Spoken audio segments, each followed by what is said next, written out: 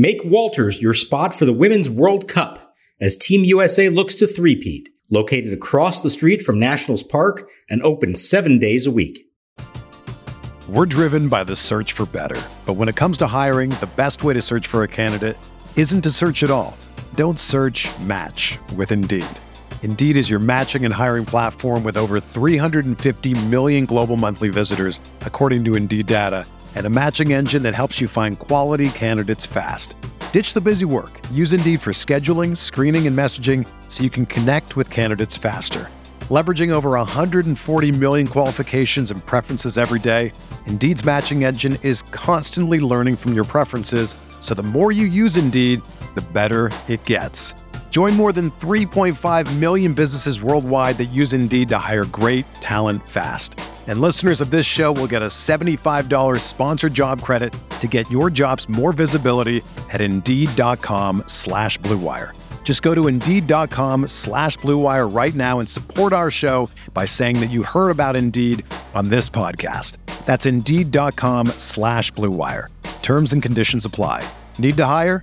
You need Indeed. Long hold, now the pitch. Swinging a blast down the left field line, chasing toward the quarterback as Slater reaches up, can't get it. It's by him, one hop off the fence. Scoring is Garcia, and in at second with a double is Lane Thomas. Nationals 5, Giants nothing. Thomas comes through again with a screaming double just out of the reach of the lunging Austin Slater. Now the 3-2 with Thomas running. It's inside. The throw to third is not in time. Lane Thomas has his 4th stolen base on ball 4 to Jeimer Candelario. Pitch swung on, driven deep to right. Thomas going back into the warning track. A leap, and he makes a backhanded catch. A step from the fence. He's firing back toward first on 3 hops. And that is in time. A double play, and the inning is over. A spectacular finish to the top of the 8th inning with a terrific running backhanded leap and a catch. A step from the fence in right center. And Wilmer Flores was gone. He couldn't get back. Thomas with his 9th outfield assist to end the inning. Now the Source of kicks, delivers the pitch, swing, a ground ball to first, fielded by Smith, going to the bag unassisted, and bang, zoom, a curly W, and a 3-game series sweep are in the books here at Nationals Park. And welcome to Nats Chat for Monday, July 24th. 2023. I'm Al Galdi, host of the Al Galdi podcast. Mark Zuckerman is wrapping up a nice vacation, but I am again joined by the brains of the Nats Chat podcast, Tim Shovers, and I am happy to say that the drought is over. The Nationals had not authored a sweep of a series, any series, since August 2021. The Nats had not swept a 3-game series since June 2021. But the Nats, on Sunday afternoon, completed a 3-game sweep of the San Francisco Giants at Nationals Park, a 6-1 win. Understand, the Giants came into this weekend tied with the Arizona Diamondbacks atop the National League wildcard standings. The Giants overall are having a good season, but the Nats just ripped the Giants, outscored them over the 3 games 21-5. This was a dominant 3-game sweep of the Giants by the Nats. The Nats now are 41-58. What a last 4 days in Washington, D.C. sports when you take a step back. We, of course, have the football team being sold and the nightmare of the Dan Snyder ownership tenure finally coming to an end. And we have the Nats authoring their first 3-game sweep since June 2021. And when you combine that with the signing of the first-round pick Dylan Crews and the press conference on Saturday afternoon, I tell you, Tim, this was a great weekend for the Nats. Great weekend all around. Saturday went perfect, right? With the Crews introduction and great weather and a good crowd on Saturday night and a dominant victory. And it was sort of like, we're not used to that, where everything goes well in Nats land. And then on Sunday, another really impressive victory. Lane Thomas absolutely, stole the show. And that final out, I sort of had to pause for a second when that 27th out happened. It was like, did they sweep? Did that happen? Teams are allowed to do that? Okay. The most important part, Al, that you said, the Giants are a good team. They're over 500. They're competing for a wild card spot in all likelihood. So this just wasn't some random team in that speed. This could have ramifications in late September. Absolutely. This is not sweeping, say, the team that the Nats are about to face the National League worst Colorado Rockies. Again, the Giants are a good team. Did not look like a good team over the weekend, but the Nats certainly had something to do with that. You know, it is funny with the Nats.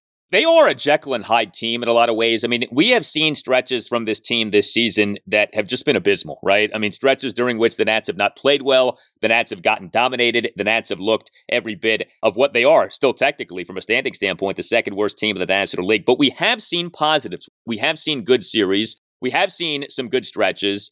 And we are seeing enough to make you feel like the future will be bright. You know, it's not always easy to see. And at times, for sure, this team can drive you nuts and you can get discouraged. But, you know, you get something like what we had over the weekend, this sweep of the Giants, and you can see the sunlight at the end of the tunnel with this rebuild. You know, you can see things are on the up, things are getting better. You know, improvement for rebuilding teams is almost never linear. Like, it's kind of up and down, and just hope that the general trend is in an upward direction. And I do think that is the case with the Nats. Again, doesn't always feel like it, but a series like this is definitely encouraging and definitely does make you feel good about what is happening here. You know, you think about how the Nats did what they did in this series. I mean, I do think that it starts with the pitching. Really good starting pitching, really good relief pitching. How about that? But you mentioned him, Lane Thomas. Lane Thomas in this 6-1 win on Sunday afternoon had what I think is one of the best singular games any Nats player has had this season. And really, it's one of the best singular games we've seen a Nats player have since we started doing this podcast 3 years ago. In terms of an overall game, I mean, name me a better overall game by a Nats player since the rebuild started than this game by Lane Thomas on Sunday afternoon. He is the Nats starting right fielder and number 2 batter, went 3 for 4 with an RBI double and 2 singles. He went 4 for 4 on stolen bases, and he made 2 impressive defensive plays. So he shined as a batter, he shined as a base runner, and he shined as a fielder. Thomas, in an Nats 2-run first, had a 1-out single off Giants third baseman J.D. Davis and into left field, and then Thomas had to steal a second base. Thomas, in an Nats 1-run third, a first pitch leadoff opposite field single to shallow right center field and steals of second and third base. Thomas, in an Nats 2-run fourth, a 2-out RBI double off the left field warning track for a 5-0 Nats lead, and he had to steal a third base. Thomas made a really nice catch for the third out in the top of the fourth. He, with runners on second and third, and the Nats holding a 3-0 lead, made a sliding forward catch of a 2-out opposite field liner by Casey Schmidt. And Thomas, in the top of the eighth, a put out and an outfield assist on a 9-3 double play. He made a leaping backhanded catch on the warning track of a 1-out fly ball by Patrick Bailey, and then fired the ball to first base to retire a retreating Wilmer Flores. Lane Thomas was all over the place in this game. What a job by Thomas. You said, Al, is this the best game that any individual player's had since the rebuild? Offhand here, this is the best game that any position player's had for the Nats since Trey Turner hit for the cycle at the end of June against Tampa in 2021.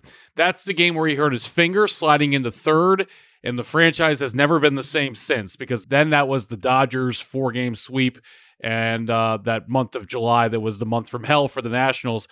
I'm now racking my brain to think, listeners, please email us at natschatpodcast@gmail.com if you have better ones. But just in terms of overall better individual game by a position player, I'm thinking about Anthony Rendon, 6 for 6 with 3 homers against the Mets in early 2017. I struggled. I'm sure there's others out there, but this was just such an impressive game because, as you said, 3 hits, the multiple plays in the field, and then 4 stolen bases, which is very, very rare, of course. I mean, certainly there are guys who have had better offensive games, right? Like 3 for 4 with an RBI double and 2 singles. That's good, but I mean, plenty of guys have had better days than that. But it's the game in its entirety, right? Again, hitting, base running, defense. Like all 3 things that a position player does, this guy excelled in on Sunday afternoon. So, you know, it's another reminder of the season that Lane Thomas is having. He's number 1 among all qualified Nats players in OPS for this season at 835. I mean, you do have to wonder, a week from Tuesday is the MLB trade deadline. Are we in the dying days of Lane Thomas as a Nat, or are the Nats going to be holding on to him? I mean, you know, as we've talked about, I think Lane Thomas should be viewed more as a piece for the future as opposed to someone who should just be traded to the highest bidder this year. I'm not necessarily like totally against trading Lane Thomas, but I would not look at him the same way that you look at, you know, a Jeimer Candelario or someone like that, someone who is like an obvious trade chip. You know, I know some people will say, well, Lane Thomas is playing above his head. This isn't who he really is. Yes and no. Maybe he's not the 835 OPS guy that his OPS for this season suggests, but this is season number 3 for Lane Thomas as a Nationals player. And if you look at the overall body of work for Lane since coming to the Nats, he has been a well above average league batter. Like, the guy can hit. I don't look at what he's doing this season as some fluke. This isn't some cute little run that Lane Thomas is on that he's never going to be able to duplicate again. No, he hit really well over the final 2 months of the 2021 season. He ended up being an above average batter for the 2022 season, and he's having this very good, I think, all-star caliber 2023 season. And so, you look at him, you say, all right, he's under team control for multiple seasons to come. Yes, the Nats minor league system is loaded with outfielders, but, there are no guarantees with any of these guys. I would not be in such a hurry to get rid of Lane Thomas, Again, you listen to offers. I'm not saying that you absolutely don't trade him, but man, I would have a hard time just saying, yeah, just get rid of him and get something back for him. No, I think for the Nats, it would make sense to keep Lane Thomas, assuming that you don't get overwhelmed with an offer. I had a feeling we would talk about the trade factor on today's episode for Lane Thomas. I'm with you, Al. I would not sell him to just the highest bidder over the next week. Now, if there's the right bidder, that's a different conversation. And what is the right bidder for that? What can you get for a player like Lane Thomas in the modern day trade market? Can you sneak a pitcher in? Probably not. You would have probably 10, 15 years ago. Given the fact that I don't think Mike Rizzo will get the proper return for Lane Thomas, I say keep him. And as you said, use him as a piece. And also, you can use him as a trade chip again for future time down the road, if appropriate or applicable. Don't feel like you just have to get rid of him. Like, for instance, Jeimer Candelario, the highest bidder, period. Whatever the best deal you get for him next week, that's that, and I would move on. But Lane Thomas is in a different category. We always mention, sample size here on this podcast. We've had plenty of sample size here with Lane Thomas, and he is continually a good, if not at times, very good player. The one thing I do wonder about with Lane Thomas regarding the trade deadline is this. So we last year saw Mike Rizzo not just trade away Juan Soto, but trade away Juan Soto and Josh Bell in the same deal. And the idea was if you put those two guys together, you can maximize the return. Jeimer Candelario on his own is not going to get you, say, a top 100 prospect. But what if you tag team Candelario and Lane Thomas? Might that get you a top 100 prospect? The answer may still be no. But I wonder if Mike Rizzo, who seems to have a thing for, trying to get quality above quantity. We just saw this in the 2023 draft with the way that the Nats signed these picks, really emphasizing putting big money into the top 3 picks and, not so much in the other picks. I wonder if Mike would say, I want to get a really good prospect. What if I packaged Candelario and Thomas? Might that be able to turn that trick? Again, the answer may be no. It is something to think about. But yeah, just, in a vacuum, if you're saying trade Lane Thomas, I would not be in such a hurry to do that. You always listen, but man, he has been really impressive offensively this season. All along here, we've kind of assumed that Dominic Smith is not a trade chip just because of the season that he's having. And there's no doubt. He has not hit for much power at all this season. His slugging percentage for this season is a mere .355. But Dominic Smith is on a nice run. He, on Sunday afternoon, went 2 for 4 with a 2-run single and another single. Smith, as an Nats starting first baseman and number 6 batter in an Nats 2-run first, had a 2-out, 2-run single to right field for a 2-0 Nats lead. He, in that 10-1 win on Saturday night, went 2 for 4 with 2 RBI singles. His batting average for the season is up to .272. His on-base percentage for the season is up to .338. His OPS for this month of July is at .834. One of the interesting things about trade deadline deals is that it's not always about the season a guy is having. It's about where the guy is at in the moment. So maybe a guy's overall body of work for the season isn't good, but if a guy is going well, if a guy is trending upward, then you maybe can get something for him. Do you think that Dominic Smith maybe possibly is playing his way into being able to be parlayed for something come the trade deadline? Or do you still think that the Nats won't have any takers for him? I think that he is someone that you can get something for him. Now, it might be a single-A prospect, nothing to write home about, but Dom Smith is valuable to a contender just if you need a late-inning first baseman defensive replacement. If you're everyday first baseman, if you're a contender and you don't love the defense that your everyday first baseman has, Dom Smith is someone that you can put in the 7th, 8th, or 9th inning. If you need a Dave Stapleton type because you don't like the Bill Buckner that you have at first base, Dom Smith is a good option for that. But I would say I just don't see there being much of a market for that. But if Mike Rizzo could get something for Dom Smith, I would give 2 thumbs up. It's the John Lester principle. You never know. You just never know with a trade deadline. So I do wonder if Dominic Smith maybe is batting his way into being a trade chip. We shall see. Well, certainly Lane Thomas and Dominic Smith led the way offensively for the Nats in this game on Sunday afternoon.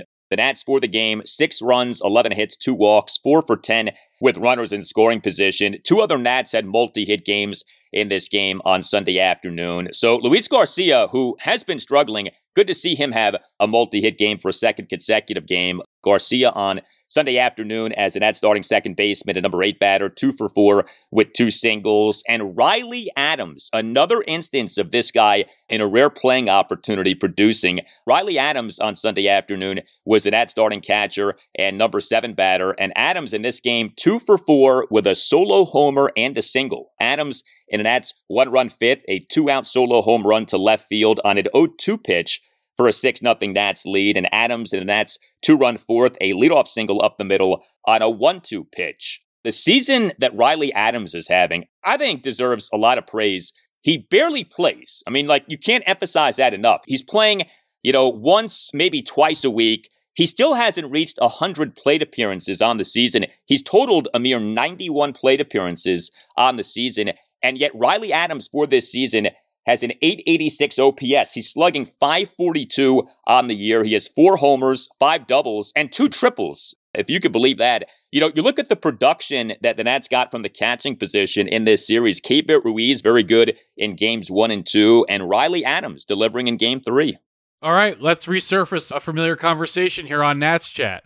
Let's say that the Nats do trade Dom Smith. Does this open the door for Riley Adams to get another shot at first base? I know that experiment didn't really go many places, but he's got to get more at bats. As you said, he doesn't have 100 plate appearances, but his OPS on the year is 886. I mean, this month he's slugging over 500. He clearly shows that when he gets at bats, he can hit, but yet he's kind of buried on the depth chart because of the franchise catcher that is ahead of him in Keibert Ruiz. So I'm going to sort of combine the last 2 points together and say I'm all for finding more ways to get Riley Adams in the lineup. Oh, by the way, maybe at DH. I know Joey Meneses and playing the field gets complicated, but if you put Meneses at first because Smith is gone, maybe Adams goes in the DH spot. There are a few options there. Yeah, I brought that up with Mark a few weeks ago of whatever happened to Riley Adams playing more at first base. And, this came up when Joey Meneses was really struggling. I don't really understand why the Riley Adams at first base thing has been sort of abandoned. I don't think it's accurate to say that Riley Adams at first base hasn't worked. It hasn't been tried. There really hasn't been much of an attempt to give that a shot. And yeah, I mean, the guy is hitting. To get him some more at-bats, I don't think would be so bad. I mean, hey, if the Nats do end up trading Dom Smith, that presumably would make Joey Meneses your every game first baseman, and then that would open up some DH opportunities for Riley Adams, or vice versa. Meneses stays as a regular DH and Adams plays some more first base. Look, I know that playing first base, you can't just put anyone there. Defense at first base does matter, and, you do have to demonstrate a skill and an aptitude for the position, and you can't just, fall out of bed and be a good first baseman, okay? But, it is doable. A lot of guys make the transition to first base and do just fine. And if Adams is a good batter, remember, he's a younger player, okay? He, like Lane Thomas, remember, hit quite well down the stretch of the 2021 season. Now, Adams had a really rough 2022 season, but he's bouncing back in his limited opportunities this season, and I give the guy a lot of credit. So really good stuff from the Nats offensively in this series. A lot of contributions from a lot of different guys. Of course, leading the way was the great performance by Lane Thomas on Sunday afternoon. Hey, are you a law firm partner stuck on an underperforming team while the rest of the competitors are spending big and winning big? Well, unlike Mackenzie Gore and Keibert Ruiz, you have options. You don't have to stay on your 60-win team. Nats Chat sponsor Mason Kalfas and his team specialize in placing partners and associates at medium-sized and large law firms in Washington, D.C. and across the country. Mason Kalfas has recruiters in 6 states and has placed lawyers in more than half of the 100 largest law firms in the United States. While you may be reading doom and gloom from the legal press, many practices are red hot: antitrust, IP litigation, white-collar litigation, finance and direct lending, and healthcare. Because you are not under a CBA or team control for 6 years. In fact, staying at a firm too long is often a recipe for being underpaid. Explore your options today with Mason Kalfas. Call Mason today at 202-486-3535. That number again, 202-486-3535. Hey, Nats Chat. Need last-minute tickets to this Nats homestand? Check out the Game Time app. Friday night was date night at the ballpark for the wife and I, and it came through perfectly for last-minute tickets. Avoid the lines at the ticket window with the Game Time app. Game Time is the fast and easy way to buy tickets for all the sports, music, comedy, and theater near you. It's the fastest growing ticketing app in the country for a reason. Get images of your seat before you buy so you will know exactly what to expect when you arrive. Snag the tickets without the stress with Game Time. Download the Game Time app, create an account, and use code NATSCHAT for $20 off your first purchase. Terms apply. Again, create an account and redeem code NATSCHAT for $20 off. Download Game Time today. Last minute tickets, lowest price, guaranteed. Hey guys, I want to tell you about Factor. We on the Nats Chat podcast talk all the time about who is and will be a factor for the Nats. Well, the factor that I want to tell you about is as good as any top-notch prospect. Factor is America's #1 ready-to-eat meal kit, and it can help you fuel up fast with flavorful and nutritious ready-to-eat meals delivered straight to your door. You'll save time, eat well, and stay on track reaching your goals. With Factor, you skip the extra trip to the grocery store and the chopping and the prepping and the cleaning up too, while still getting the flavor and nutritional quality that you need. Factor's fresh, never frozen meals are ready in just 2 minutes, so all that you have to do is heat up and enjoy. Treat yourself to 34-plus weekly restaurant-quality options like bruschetta shrimp risotto, green goddess chicken, and grilled steakhouse filet mignon. Again, ready in just 2 minutes.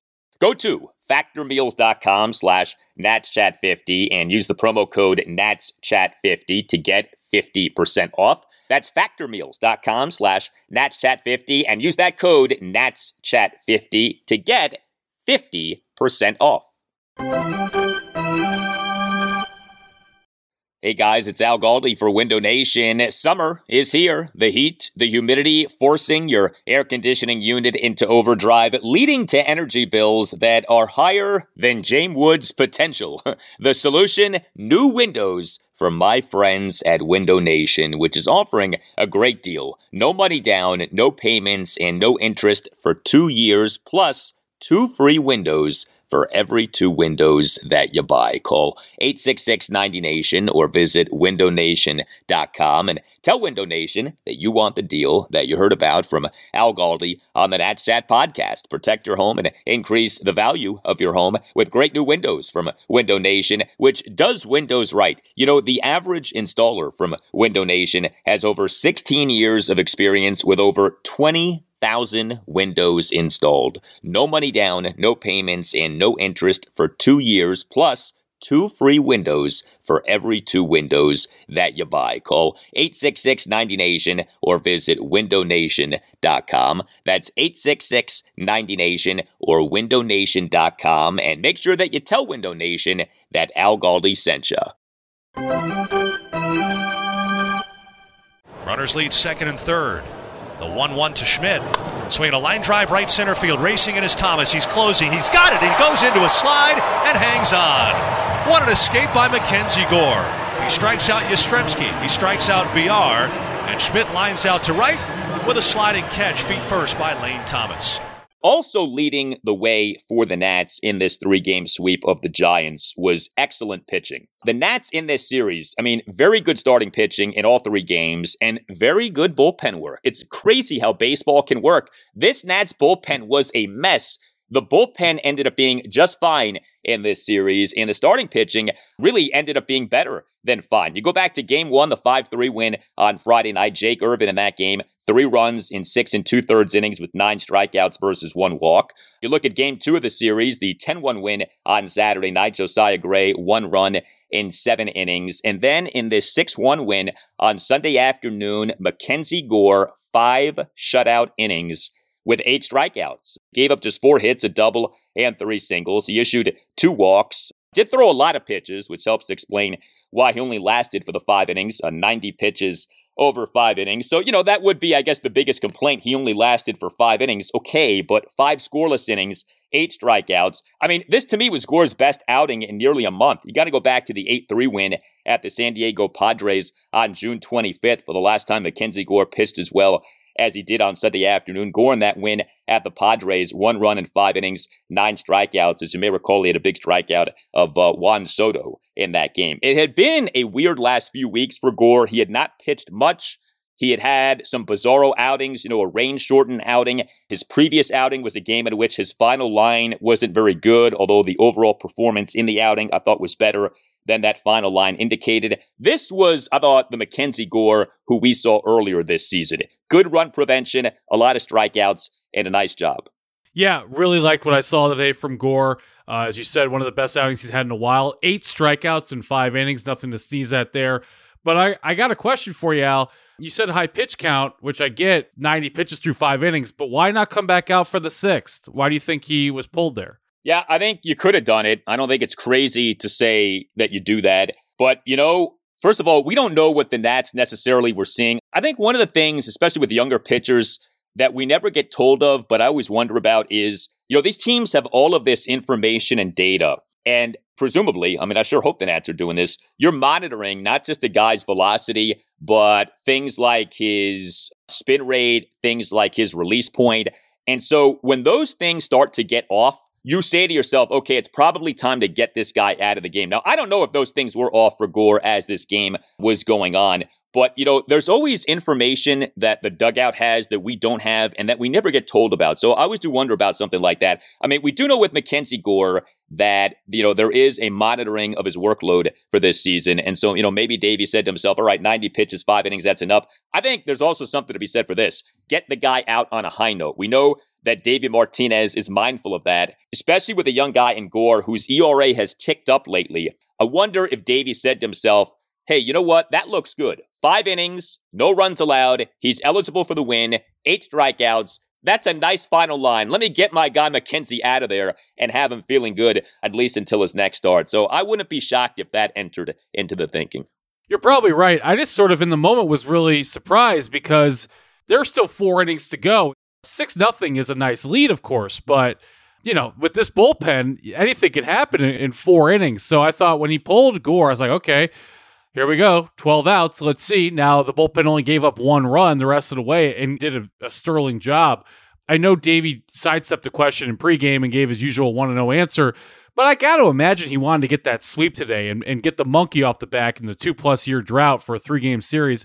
So that's where it surprised me, but obviously it's all for naught. Bullpen came through, and it ended up being a nice 5-run win for the Nats. We're going to get to a point at which the Grays and the Gores and the Irvins need to eat up more innings, but we're not at that point yet in those guys' development. We're closer to that point with Gray than we are with Gore and Irvin.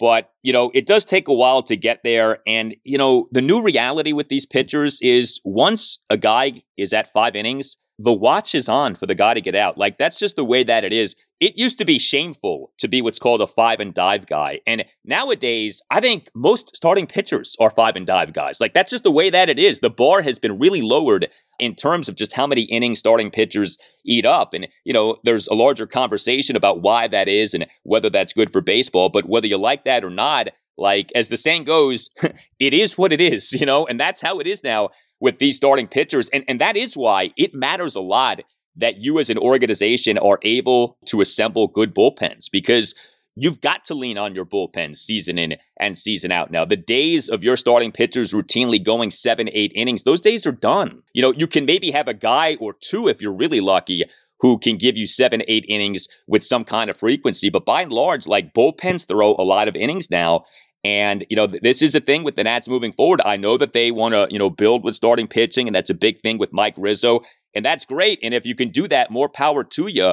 But, good luck doing that in this day and age. Like, you can have good starting pitching, but what is good starting pitching in 2023 is different than what was good starting pitching in 1973. There's a big difference in terms of the workloads for these starting pitchers. But yeah, the Nats bullpen, I mean, this was something in this series. So on Sunday afternoon, 4 Nats relievers combined to allow 1 run in 4 innings. Jordan Weems, a scoreless top of the 6th. Amos Willingham, top of the 7th, gave up a run on a pinch leadoff opposite field home run by Jock Peterson to left field to cut the Nats lead to 6-1.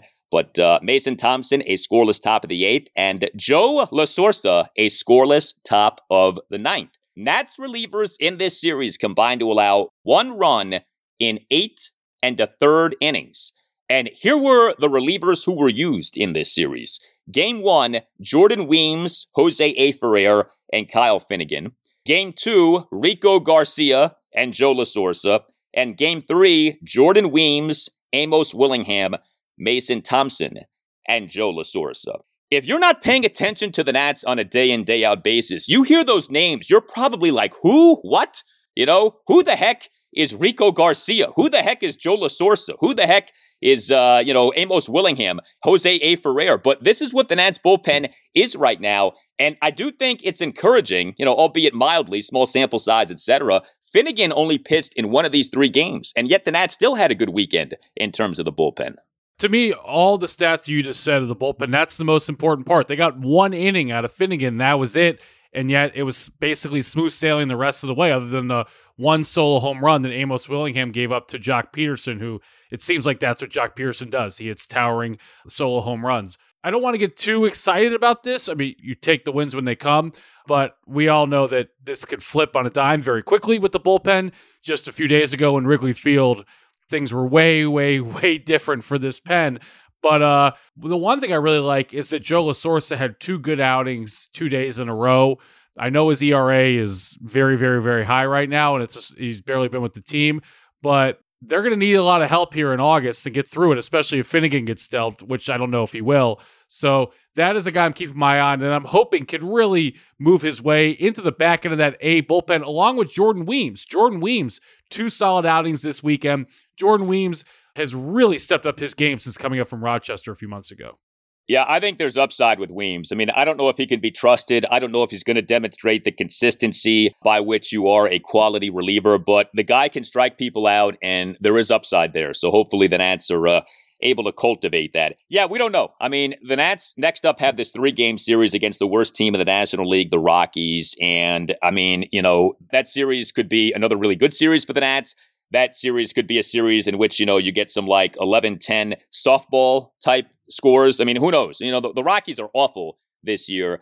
So we'll see. And the bullpen, I think, is going to be up and down the rest of the way. And maybe even, not up and down, maybe even more down than up. But it was good to see what the bullpen did in this series. And it does show you that, hey, even without Hunter Harvey and Carl Edwards Jr. and Thaddeus Ward and still waiting on Tanner Rainey, this bullpen is capable of having a good series and just had a good series against, again, a contending team and the Giants. So next up for the Nats, this 3-game set against the Rockies at Nationals Park. Game 1, Monday night, 7:05, Patrick Corbin will be the Nats starting pitcher. Game 2, Tuesday night, 7:05, Trevor Williams will be the Nats starting pitcher. And Game 3, Wednesday afternoon, 12:05, Jake Irvin will be the Nats starting pitcher. That's another thing about this series, the good starting pitching. The Nats' 3 starters in this series were the 3 young guys in the rotation, right? Jake Irvin, Josiah Gray, Mackenzie Gore. That's what you like to see. Yeah, you got good starting pitching in this series from your 3 young guys in the rotation. 3 guys who are, potential pieces here moving forward. I thought that was nice. So you look at the Nats now, the record on the season is 41-58. The winning percentage is .414. That translates to a 67-win season. The Nats last season won a Major League worst 55 games. The Nats this season are tracking toward winning 67 games, and yes, avoiding a 100-loss season. 67 wins would mean 95 losses. To what extent do you think the Nats' final record matters this season? I would really love to avoid 100 losses, even if it means winning 63 games versus 62. I just think that long winter, those aesthetics would matter for whatever that's worth. My goal preseason, Al, for this team was to flirt with 70 wins. I thought that would be, a real improvement because, man, you forget until you just said it right there. 55 wins last year. That is so many losses. If they could flirt with 70, which they're right on pace right now, they're at 67 and they just had a hot weekend, so who knows the rest of the way. That to me would be success as this farm system is getting more and more bolstered as we head towards 2024. Yeah, I think most people know this by now. In case you don't, with the new CBA, the Nats as a big market team cannot pick any higher than 10th in the 2024 draft. So if you're worried about, the Nats are better off losing more than winning because that'll help where they pick in the upcoming draft. Well, it's all relative. You can't pick higher than 10th next year. Yeah, I mean, last season, the 55 and 107 record, you had the run differential, which was the worst in the majors too, at minus 252. I always like to look at that, and you look at the Nats run differential for this season, and it's at minus 89. That's not good, but that's a lot better than minus 252. That is improvement. Now, you still have 2+ months to go in the regular season, but, if you could finish with a win total in, say, the upper 60s and a run differential that, is around minus 100 or minus 110 or something like that, just off the top of my head, that is drastic improvement, okay? Again, it's not good. It's certainly not the destination, but from where you were last year, if you could finish with 67 wins, a run differential, that's minus triple digits, but not by that much, that would be improvement. So that would be good. And, you think about it, you improved by 12 wins this year from 55 to 67. If you could do the same thing next year, that would get you to right around 500, with a 79-80 win season. So, baby steps is how we're proceeding here. But yeah, the Nats are a better team this season. You see that in something like this sweep of the Giants, and we'll see what happens here moving forward with this series coming up against the Rockies. You tell us what you think. Hit us up on Twitter at Nats_chat. You can email the show, natschatpodcast@gmail.com, including if you would like to sponsor the show. We'd love to have you on board. Hit up Tim, see what we can do for you, natschatpodcast@gmail.com. We have a website that we invite you to check out, natschatpodcast.com. You can get yourself a Nats Chat podcast t-shirt by going to that site. All Nationals radio highlights on Nats Chat are courtesy of 106.7 The Fan. A thank you to Tim Newmark for the music of the Nats Chat podcast. Visit timnewmark.com. So for Tim Shovers, I'm Al Galdi. Mark Zuckerman will be back for the next installment of the podcast. We thank you for listening, and we're going to leave you with some more now from LSU head coach Jay Johnson on Dylan Crews, talking about whether Dylan Crews, who was a center fielder for LSU, profiles to be a center fielder in the majors. Enjoy. Yeah, he's a legitimate center fielder. I mean, if you go back and you look in Omaha, and that's a very big ballpark, and some of the plays that he made in the College World Series, he made them look easy. And, when he was the right fielder as a freshman, when I came over, I was like, you're going straight to center field, because I believed he could do it because of the game instincts and the baseballness and the speed.